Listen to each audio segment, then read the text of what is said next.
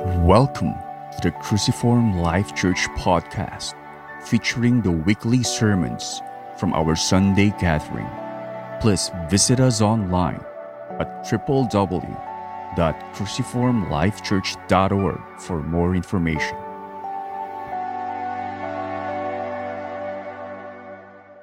We started this short series within our series in 1 Timothy last week about a good servant. And last week we've learned the importance of theology. The importance of theology in the work of a good servant. Now today we'll be looking at particularly the pursuit of the good servant.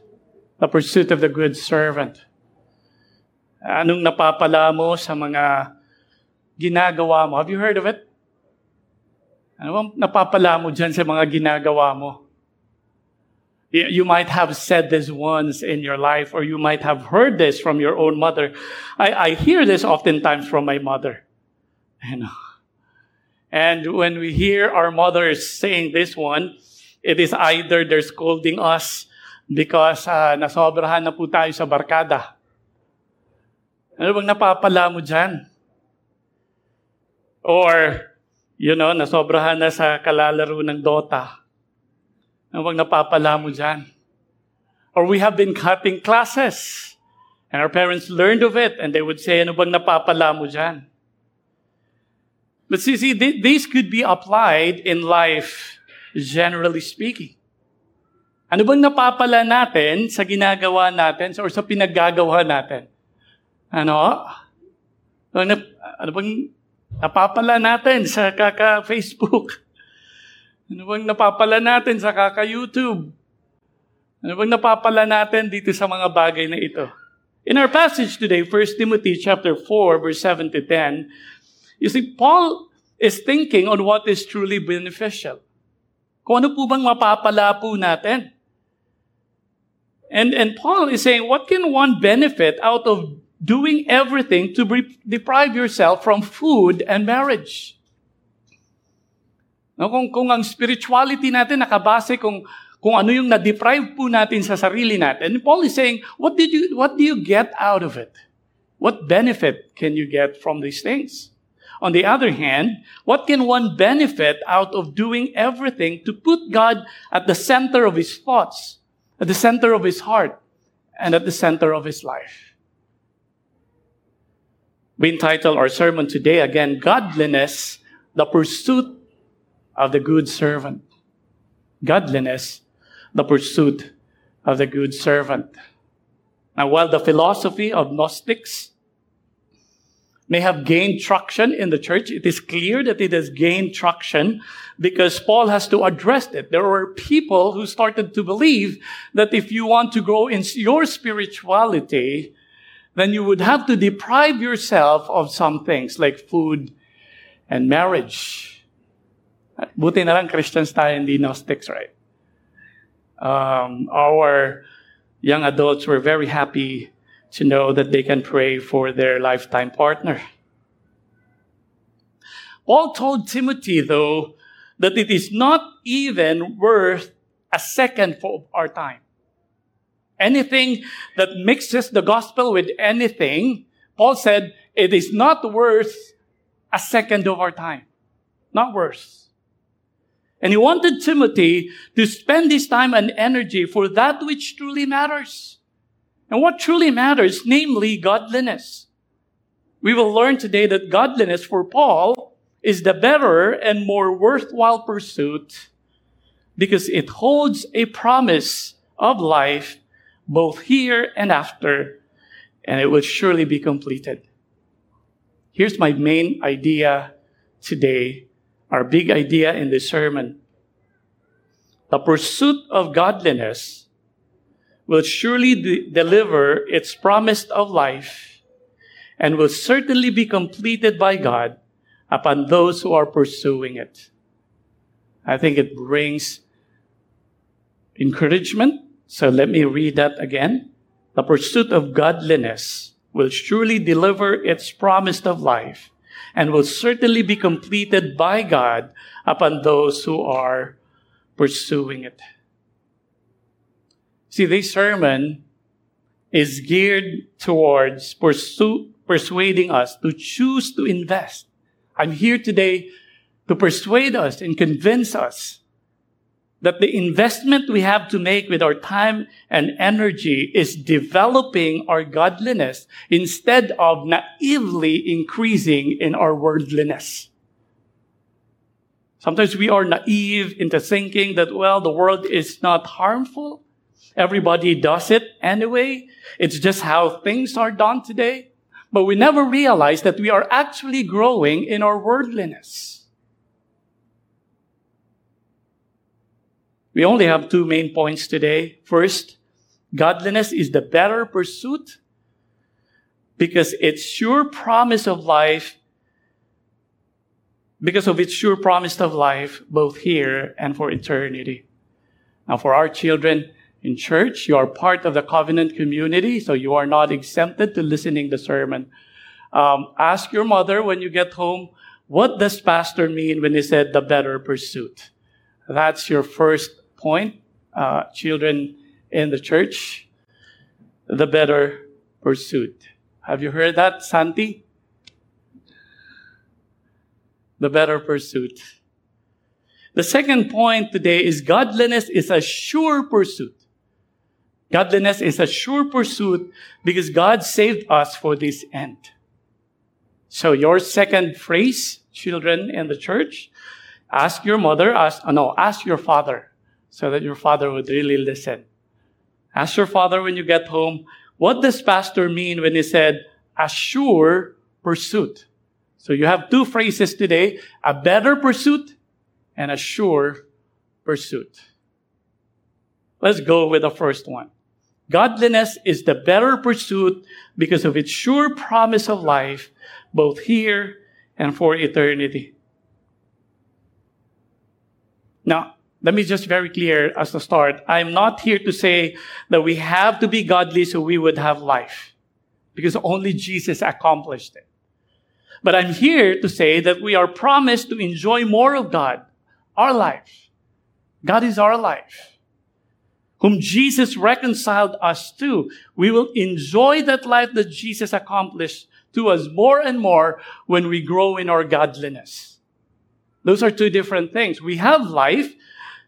We already have life when we have Jesus, but it's another thing to enjoy that life. When we have that life, it was solely based on our faith in Jesus. But to enjoy that life in Christ, we have to grow in our godliness. This is a choice between empty and full. A choice between empty and full. And really, this is not just a choice between spending time in these meats, worldly teachings, or philosophies, and godliness. If you notice later on, it is almost a choice between doing everything to get the things of this world, but without God, and doing everything to live a life centered on God. Now, as the start of this sermon, I hope you would already see the picture. Where am I investing? What am I trying to build on? Am I doing everything to get everything in this world, or am I developing my godliness? The first one, worldliness, is empty, but the second one, godliness, is full. It is a choice between a full life and an empty life. Which one would you choose? Paul gets into the heart of the matter here in verse 7 to 10, particularly in verse 7 to 9. He seemed to have no sympathy for all these teachings. No sympathy at all. We already learned last week that he even called any teaching that mixes the gospel to any worldly philosophies, any teaching that uses the Bible but does not teach Jesus, but teach whatever health, wealth, prosperity. Paul calls it in verse 2 a teaching of demons. He's not soft in this. A teaching of demons, and then still in verse 2 he says, they are nothing but deceptions. And here in verse 7 he called it a myth. A myth. Narinig niyo po yung lolo niyo magkukwentuhan? UBS, United Bible Studies series, a handbook, defined myth in this way. And let me just read this. It is not simply that the myths referred to made up tales and legends. This is not what Paul meant here. But that these stories have been substituted for the true Christian message. Yun po yung tinatawag ni Paul na myth. Myth is used by Paul then as any teaching opposed to the gospel. Any teaching opposed to the gospel. Paul says it's just blah, blah, blah. It's a myth.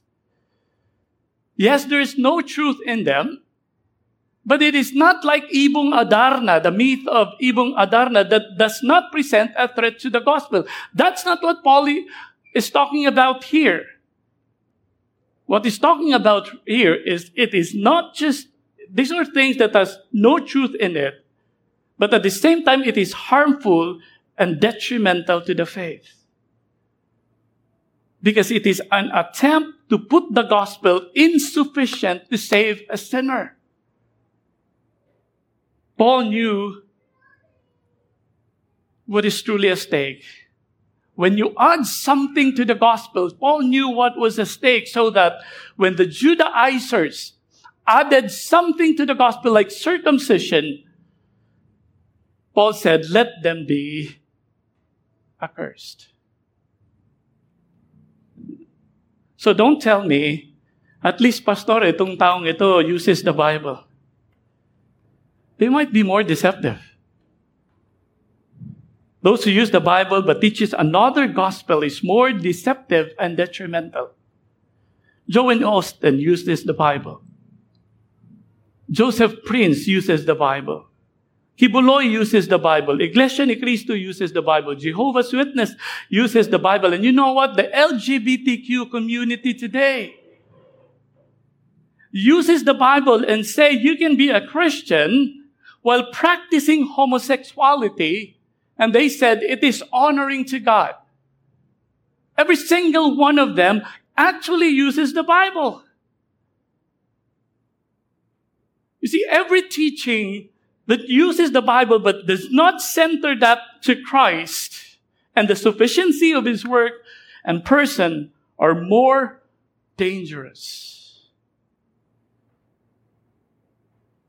Paul has nothing good to say about these teachings, has he? No. He said, these myths, look at what he said, these myths are irreverent and silly. Irreverent and silly. That's how he described these things. Irreverent means it has nothing in it that is sacred. It has nothing in it that is honoring to God. Literally, it means godless. Wow. Any teaching po pala na i-mention lang si name ni Christ, pero added something to the sufficiency of Christ, Paul said there is no respect to God in that teaching. It's a myth. It's irreverent. It has no respect to God at all. On the other hand, silly. Hindi po silly. Silly means these are the things that old women who have nothing to do in life came up with. Apparently at that time, naging emblem po yung mga old women na dahil wala na po silang magawa sa buhay, hindi naman po sila pwedeng magtrabaho, and so usap lang po sila ng usap, parang kwentong barbero at our time today. Yung mga marites at that time, mga senior citizens. And our senior citizens in church are godly. Hindi po kayo yun. Pero we get the point. Silly meaning, wala po itong kabuluhan. Parang kwentong barbero na wala naman pong katotohanan. Mga tipong usapan na yung lolo ko. Mas magaling yung lolo ko. Nakita mo lang lolo ko. Walang patutunguhan yun. Walang punto yun eh. It is nonsense. This is Paul says here, it's silly. It does not matter if you mention Jesus in your preaching. If you add something to what Christ has accomplished, it is nonsense. It is no sense at all. It is nonsense. I have no respect whatsoever. Do you sense how Paul's heart towards any teaching that mixes up the gospel with anything here? He just did not have any respect at all on these teachings. So look at what Paul said. For him, it is not worth a second of your time. Can you sense it? He said, have nothing to do with irreverent, silly meats. Talking about the same thing. In 2 Timothy 2:23, Paul also said, have nothing to do with foolish, ignorant controversies. It is a waste of time. Have nothing. Para lang sinasabi ni Paul, buti pa matulog ka na lang. Ay, ganyan siya kapang muta. Sa Tagalog yan. But if you waste your time listening to these things, you don't get anything. And maybe there are still who will reason out and say, Pastor, masarap sa pakiramdam na pakikinggan kay si Joel Austin. Masarap sa feeling. Si Joel Austin, si Joyce Meyer, Joseph Prince.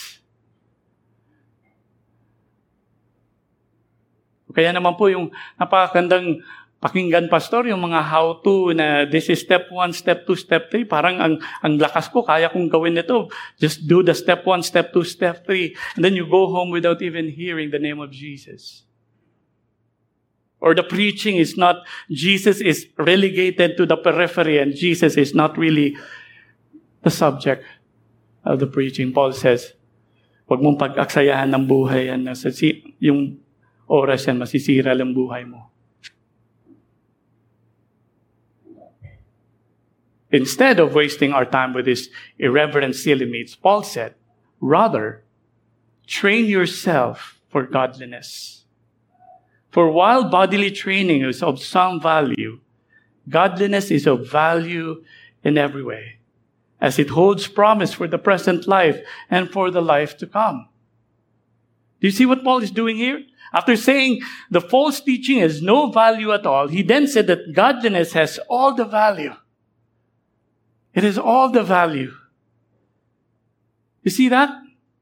We may ask, why should we train ourselves for godliness? Why should we spend our time and our strength to developing godliness in our time? Well, there are 3 important questions to ask here as we delve into verses 8 to 9, 7 to 8. What is godliness? What is the value of godliness? And thirdly, how can we train ourselves for godliness? That would guide me into the rest of point number 1. What is godliness? What is the value of godliness? And how can we train ourselves for godliness? Now, godliness is used by Paul here in contrast to the godless meats. Remember, he already said irreverent meats. That's godless. Instead of spending your time with godless things, spend your time developing godliness. So if irreverence means God is not in the picture, godliness means living in fear of God. Godliness means living with God at the center of your life. Godliness means doing everything, magpapadedi ka ng anak mo, sinisigawan mo yung asawa mo, hindi, joke. Everything we do in the presence of God. We do it to honor God. It means living before the presence of the Lord. This is what godliness is all about. It is for this reason that many scholars link this word godliness to the fruit of the Spirit. And it is because when one is focused on God, then the Spirit works to produce what Paul called the fruits of the Spirit. An early 20th century British theologian, J.N.D. Kelly, commented, true Christianity consists rather in ever-renewed submission to the control of the Spirit, with cheerful acceptance of toil and suffering, and the practice of those virtues which are the fruit of the Spirit. Now, godliness is focusing on God, producing Christian virtues in them through the power and control of the Holy Spirit. That's what J.N.D. Kelly is saying. It is focusing on God, and as we focus on the Lord, Christian virtues will be produced by the Holy Spirit. And we cannot separate these things. To talk about godliness, we cannot say that we are focusing on God. I'm so godly, Pastor. You know, in the early morning, I right away focus myself on God. And you know what? I was just sitting the whole day focusing on God. You're trying to marry focusing on God and slothfulness? No, hindi ka nag-think lang sa Panginoon the whole day. Ang tawag doon, chill lang. You know? It's slothfulness. We cannot say we are focusing on God and we slothfully, lustfully, greedily, materialistically, sinfully living our lives. It just denies our godliness. If at the center of our thought is really God, which godliness means, then you can expect the Holy Spirit to produce in us a righteous life. So in those times that you were really focused on God, what are the things that you see in your life? On the other hand, on those times that you were filled with worldly things, your mind is filled with worldly things, what were the things that we see in our lives? What we fill our mind determines how we live our lives. We can look at how we live our lives and ask, is God at the center of my thoughts all the time? Is God the center of my thoughts all the time? Am I meditating His Word? A life centered on God is the life that Paul said we have to train ourselves to be. As Christians, we should see that growth in us. We should be able to see that before it is so hard to think of God. I only think of in 15 minutes, my first 15 minutes of the day, and the rest of the day, I just think of other things. But as you are growing, you should be able to see how you fight to fill your thoughts with God's Word. For Paul, Timothy, and every Christian, for this matter, should learn how to live life conscious that we're living before the presence of God. Now, here's a very good passage that somehow describes what I've been saying. Colossians 3:22-24, just very quickly. Colossians 3:22-24. Bondservants, obey in everything those who are your earthly masters, not by way of eye service as people pleasers, but with sincerity of heart, fearing the Lord. So you're not just doing it because your manager is there. You're not just doing it because someone is there looking at you, but with sincerity of the heart. Look at this. Fearing the Lord. Centering on God. Knowing that from the Lord you will receive the inheritance as your reward. I think this is what godliness is here. You are serving the Lord Christ. You are serving the Lord Christ. This is what godliness is all about. Whatever we do, we should know that we are living in the presence of God. The crazy is that I hope that when I do right things, I'm living in the presence of God. But when I do sinful things, I hope I'm not living in the presence of God. No, you are still living in the presence of God. It changes everything when we think we are living in the presence of God. So are we seeking to develop this kind of life? Are you putting on the work every day? I want to have this life. When I'm driving and drivers will cut me, am I setting my eyes on God? When I'm driving, am I trying to please God by doing the right thing? Or I don't care about other drivers. I just want to get there wherever I want to go as fast as I can. Why should I seek to live the life for God when I can choose to live it in another way? We might ask. Well, Paul anticipated this question. He reasoned to present the pursuit of godliness as the most logical and practical pursuit. Now, this is not something like this is for the elite. I don't see that need for my life. Paul said, no, this is the most logical and practical pursuit. Look at verse 8. He said, for while bodily training is of some value, godliness is of value in every way, as it holds promise for the present life and also for the life to come.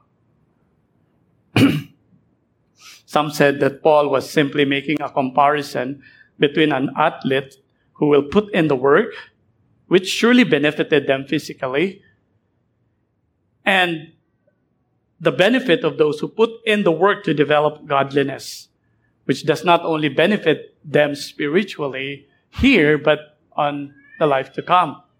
I don't think it is the only thing that Paul did here. Surely Paul had in mind the training of the athletes in the gymnasium, because Paul wanted us to see, he wanted to picture how much effort we need to put. And at that time, if you want to encourage the church to put in the work, there is no better illustration but the athletes and the gymnasium. So Paul used that. However, while he is using the picture of the athlete in training, he was not simply comparing a Christian who is developing his godliness to that of an athlete. What Paul is doing here is he is comparing the work put in by these Gnostics / ascetics / legalists. These people who put in the work as added to the gospel. Added to the gospel. This is what Paul is doing here. Yes, Paul admitted that there might be some value to it, maybe for health purposes. Diba? Di ka kakain, di nawala na yung belly. Sexy ka na ulit. Pag hindi ka na kumakain, sabi nila, yung mga toxic, ilalabas ng katawan mo. Kung hindi ka nakakain, mas may savings ka.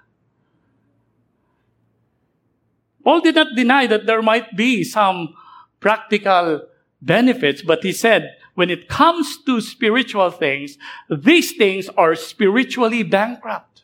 You don't get anything from these things. Remember when Paul said, in his previous religion, he said he put in everything. He said, as far as righteousness, he said blameless. Blameless. He did everything. But remember what Paul said? Whatever gain I get from this, maybe reputation or physical benefit. He said, whatever benefit, he said, I lose them all for the sake of knowing Christ. Because he said, only the righteousness of Christ has given me the right to stand before God. Contrary to what these Gnostics were teaching, that if you deprive yourself enough, you will enter into a high spiritual realm. Paul said it has no value at all. However, when you talk about godliness, it has all the value.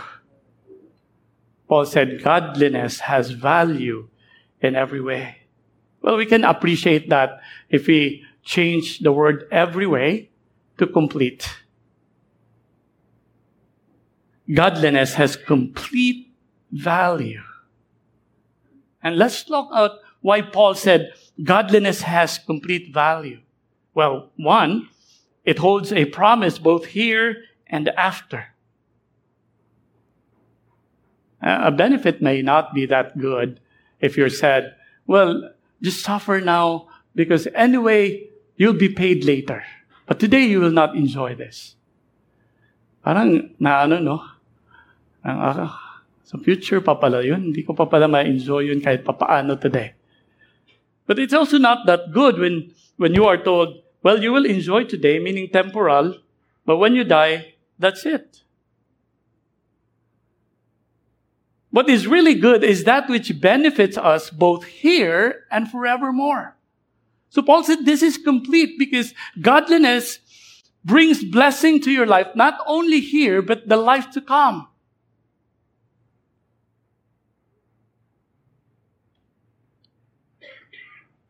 What then is that godliness allows the godly to enjoy? I like this. Because if godliness would just allow me prosperity, I've tasted prosperity. They're empty without God. I've tried having no problem, but I was not that intimate with God. I was empty during those times. What is it that godliness allows us to enjoy then? The godly, those who live their lives before the Lord, will experience the eternal life that Jesus has purchased for them. As I've said earlier, it is one thing to have life. But Jesus did not say, I came to give you life. What did he say? I came to give you life and have it abundantly. Enjoy it. It's not like I just have my life for so long as I have my life, although I'm not enjoying it. It's okay, I have life. That's not what Jesus said. He said, I came to give you life and have it abundantly. Do not mistake eternal life with afterlife. Eternal life is not afterlife. So that you will guess if you have eternal life, if you will know that you have eternal life when you die. But eternal life is not afterlife. Eternal life is what we have in Christ. Jesus is clear, and this is eternal life, that they may know you, the only true God, and Jesus Christ whom you have sent. Eternal life does not mean the length of life. Eternal life means a quality of life. And do not think like this is just a higher quality wherein malapit na yung binigay sa akin ng earthly relationship ko. Magkalapit na doon. When it says eternal life, it says it's just a different life. You cannot compare it with your joy when you got your salary. You cannot compare it with your joy when you got your first job. You cannot compare it with your joy when you graduated in college. This life, this joy is just different from any kind of joy that the world gives. It means the life of God in us. Eternal life means the life of God in us. Elsewhere, the same John that said eternal life is knowing Jesus also said, whoever has the Son has life. Whoever does not have the Son of God does not have life. Eternal life is experiencing Him whom our souls are created for. It is experiencing Him whom our souls are created for and thus truly need, namely God. God, our life, through the presence of the Holy Spirit in us. We have God in us now. We have God in us when we came to know Christ. But are you enjoying that life? Are you enjoying intimacy with God? Are you saying with David, that though I walk through the valley of the shadow of death, I will fear no evil? For you are with me. Your rod and your staff, they comfort me. Remember what the writer of the book of Hebrews exhorted us. In Hebrews chapter 12, verse 14, the writer of the book of Hebrews says, strive for peace with everyone. That sounds like godliness. And for the holiness without which no one will see the Lord. Without holiness, without godliness, without love in our hearts, when we read the Bible, it is as lifeless when we read our magazine. And the reason for that is not because there's no life in the Word of God. The reason for that is without holiness, we cannot see the beauty of God in His Word. And I want to emphasize of that because we said, I live in godliness, and we take away the picture of God's Word. We're just hoping we experience God, I don't know, in a very mystical way. But that might not be what the writer of the book of Hebrews is thinking. He's saying when we live in holiness, God will bring us deeper into His beauty in the Scripture.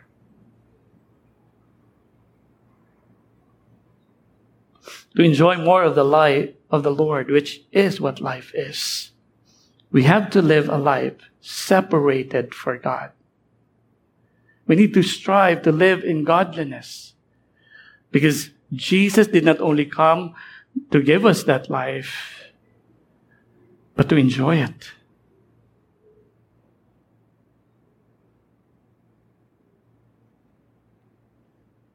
See, in the beauty of this life that we are already enjoying every time we walk with God is that not only that it will not end, but it only promised full enjoyment of it when we live this body. If what thrills us today is that intimacy of God where we understand what life is, we'll get to be excited when we join God, when God will take away sin, and there's nothing will hinder us from enjoying God fully. You see why it is a choice between empty and full?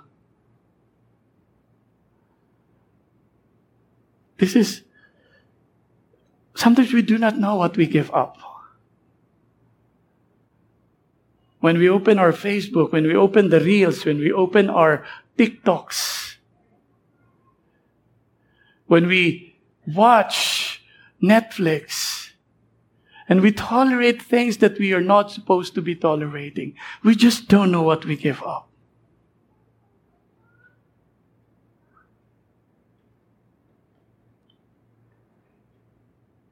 Why then would you spend your time, your energy and time? Where then would you spend your energy and time? Listen to what Paul said. Train yourself for godliness. Train yourself for godliness. See, Paul living in such a Greek world. Do you know that our Olympics today might have its roots from the Greeks? They love competition. And they have influenced us even today. It came from them. And that was the world that Paul was at the time. So he knew exactly if he would use something to tell Christians about the kind of work they should put in to develop godliness, he would always borrow from athletics. Philippians 2 verse 12 to 13, he even used the word work out your salvation. But I like 1 Corinthians 7, 24 to 27. Here's what Paul said. Do you not know that in a race all the runners run, but only one receives the prize, so that you may obtain it? Every athlete exercises self-control in all things. They do it with a perishable wreath, but we an imperishable. So I do not run aimlessly. I do not box one as one beating the air. And here's where I want us to focus. But I discipline my body. It sounds like, pagising mo sa umaga, kung inaantok ka pa, don't follow your body. Let your body follow you. Keep it under control, lest after preaching to others, I myself should be disqualified. He said, don't just follow your own desires. Beat your body. You will feel the desire, the urge to sloth. Don't follow your body. You will feel like in the morning, you will just pick up your thoughts before you slept. And the last thought that you had in mind before you slept is your post last evening. And when you wake up in the morning, it's the first thing that comes into your mind. It's so good to indulge in Facebook. Don't follow your body. Beat it. Let it obey the Lord. When Paul said, train yourself for godliness, he was not talking about an easy, comfortable, complacent pursuit that has no intention to really hit the aim. Many Christians, we know that we have been living without aim at all. We were lawless, but when we became Christian, the law was placed again in our hearts. But many times, we once again live like there is no law, we are not obeying anything. We are our own law. Paul said, no, you have to develop it like an athlete. Beat your body. Kobe Bryant, they said once he told their staff to meet him at the gym at 4 a.m. because he will have his practice. And this staff went there earlier than 4 because Kobe Bryant has the reputation of being a competition maniac.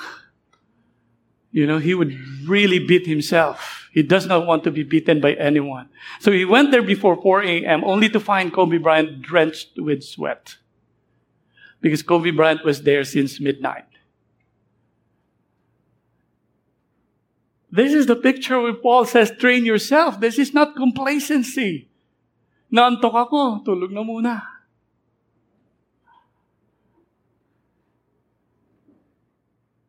Paul is not talking about lazy pursuit, but an athlete-like pursuit of godliness where Timothy would have to put in the time and energy.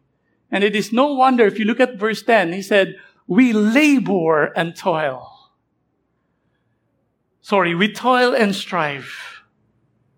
That's what we find here. I think we have painted a good picture of how pursuit of godliness should look like.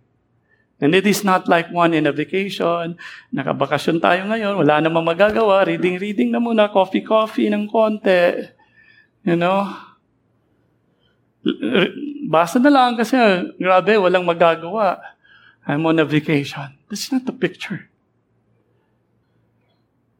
At the heart of this pursuit of godliness is our discipline to be consistent in our spiritual disciplines. It is the work we put in reading God's Word. It is the work we put in praying together. And it continues to grieve my heart that you're not showing up in the prayer meeting.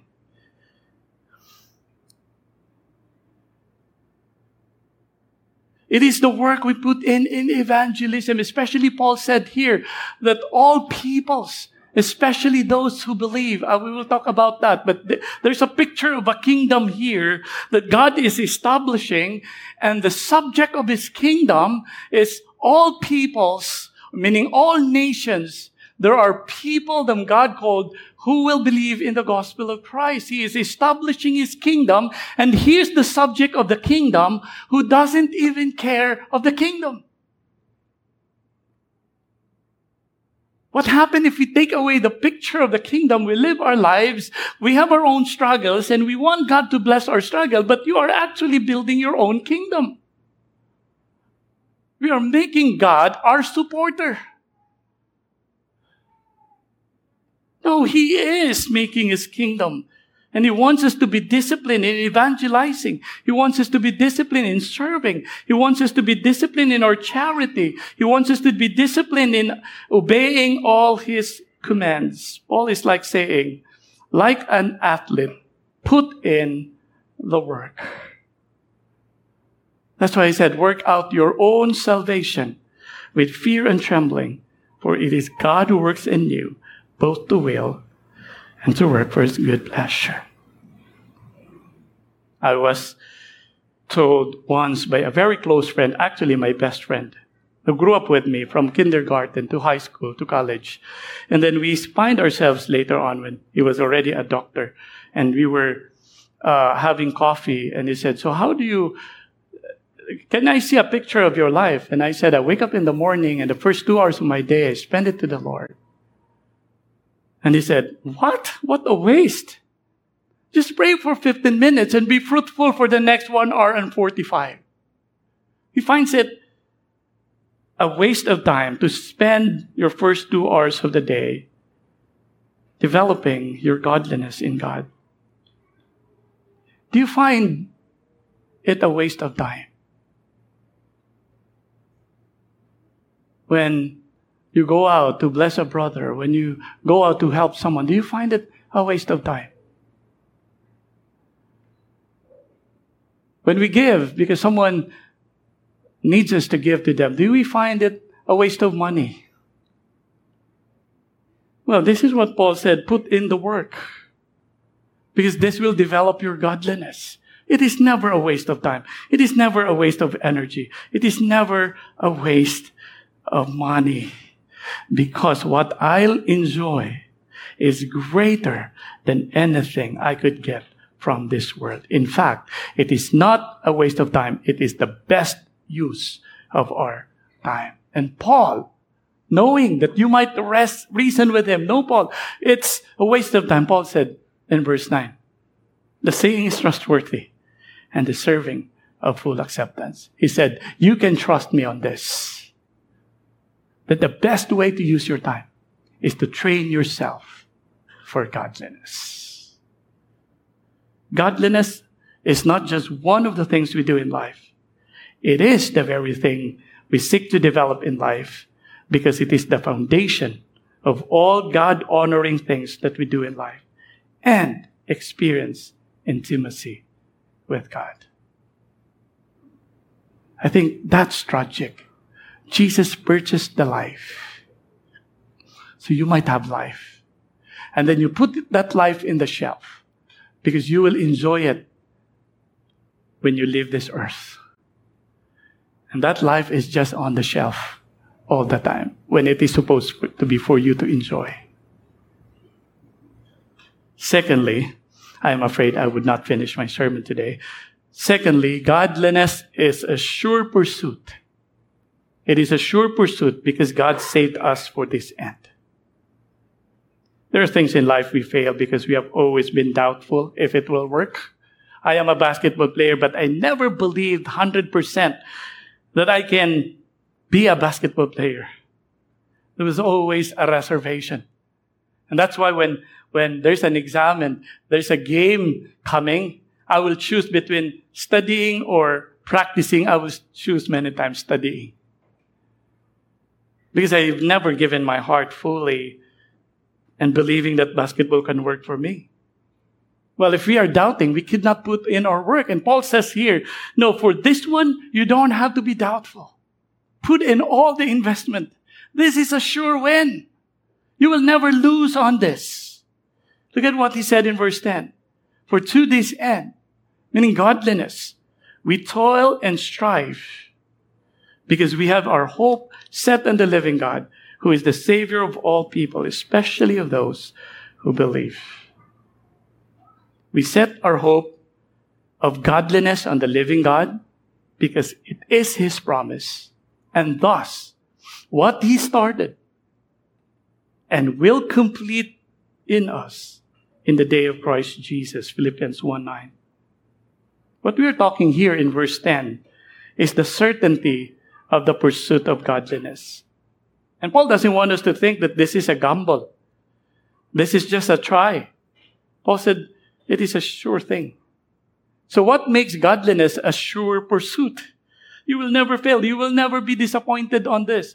This will never frustrate you. If you enroll yourself in the pursuit as a Christian, by the way, in the pursuit of godliness, this will not disappoint you. Some thought at the end that the end that Paul meant here is the end of evangelizing all people. But it is clear that Paul is not living just yet his exhortation of pursuing godliness. He is still talking about godliness as our toil and strife. However, he is giving another reason to work for godliness. That is, this hope of godliness is a work of God.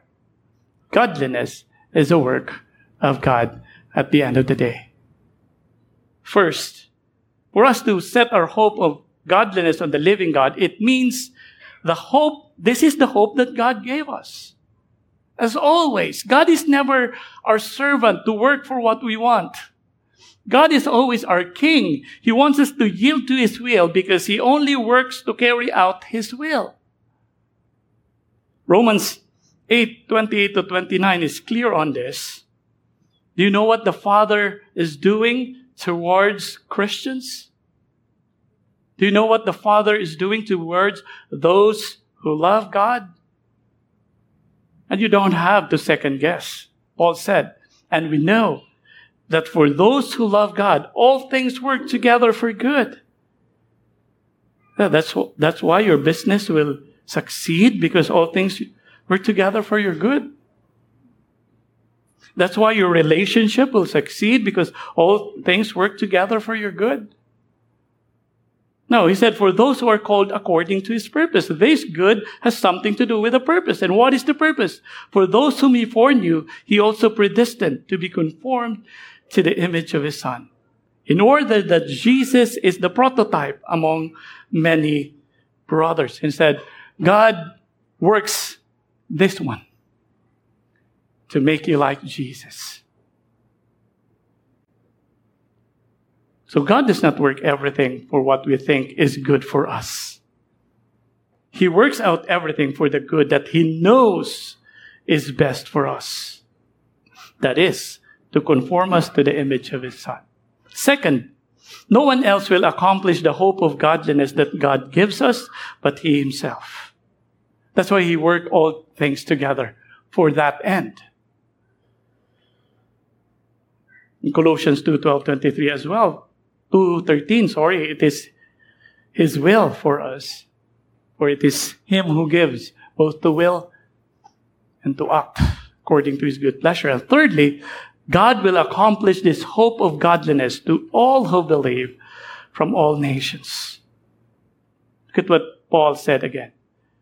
Because we have set our hope on the living God, who is the Savior of all people, especially of those who believe. Now, if you are here and you're confused with that, when every time when Paul says, for all people, understand where Paul is coming. In all the scripture, the story is this.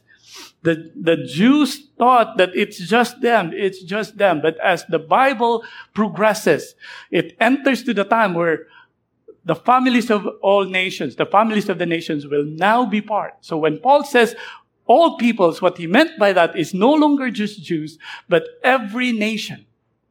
But not all nations. He said, especially those who believe. So what Paul is saying is, God will accomplish this godliness in the lives of all peoples. In other words, peoples from all nations who believe. In other words, believers from all nations. God will accomplish it. To put it this way, Paul says, and those whom he justified, he also glorified. So if godliness will surely be completed, we should pursue it with all our heart. Because this is a sure thing. Sumusugal ka nga sa isang bagay na walang kasiguraduhan eh. Iniinvesan mo nga ng oras at pera at yung mga bagay na hindi ka sure na talagang mag-prosper. If we understand and if you believe in your heart, and Christians should believe it in their heart, that this work of godliness will be completed, then you pursue it with all your heart. Pursue it without hesitation. Because it is sure, it is one of the surest things for every Christian. We should not let our discouragements due to failure or even sin to soften our pursuit of godliness. You will fail. I will fail. But it does not tell us stop pursuing godliness. Let us not let our weakness make us doubt that if we can grow in godliness. Because this is not your work. This is the work of the Lord. Let us not be entangled by the things of this world and sin so that we slow down in the race marked out for us. Let us all fix our eyes on Jesus, which is where we can truly show reverence to God, thus the essence of true godliness, and run towards becoming godly. Let us forget what lies behind and strain forward to what lies ahead. Let us press on towards the goal for the prize of the upward call of God in Christ Jesus, namely, knowing Christ and becoming like Him. Let us not let anything in this world stop us from pursuing godliness. You are saved for it. Jesus paid His blood for it. My dear brother, my dear sister, I know you might be discouraged because you just fell. But hey, God will finish what He has started in you. Just move forward. You will overcome that sin, brother. I'll assure you. You will overcome that weakness, brother. You will grow in godliness. We will grow in humility. Because our God is good. And He will accomplish what He has promised us. The pursuit of godliness will surely deliver its promised blessings or promised life, and will certainly be completed by God upon those who are pursuing. Instead of wasting our time with nonsense, do your spiritual disciplines. Tama na. 1 hour ka na dyan sa cellphone mo eh. Lagay mo na yan sa gilid. Umising ka nga ng maaga, nag-Facebook ka naman 2 oras. Let's stop wasting our time with nonsense. Let's train ourselves for godliness. As a church, why don't we all walk together in the Word daily by reading the Bible reading passage for the day? We will encourage our DCG leaders to spend time in your DCG to share about your learning from the reading of the week. We will encourage our DCG leaders to ask you the prayers you get out of these readings. We will encourage the DCG leaders to ask you, how did you apply what you've learned from our readings this week? Let's encourage one another. Let's run together towards godliness.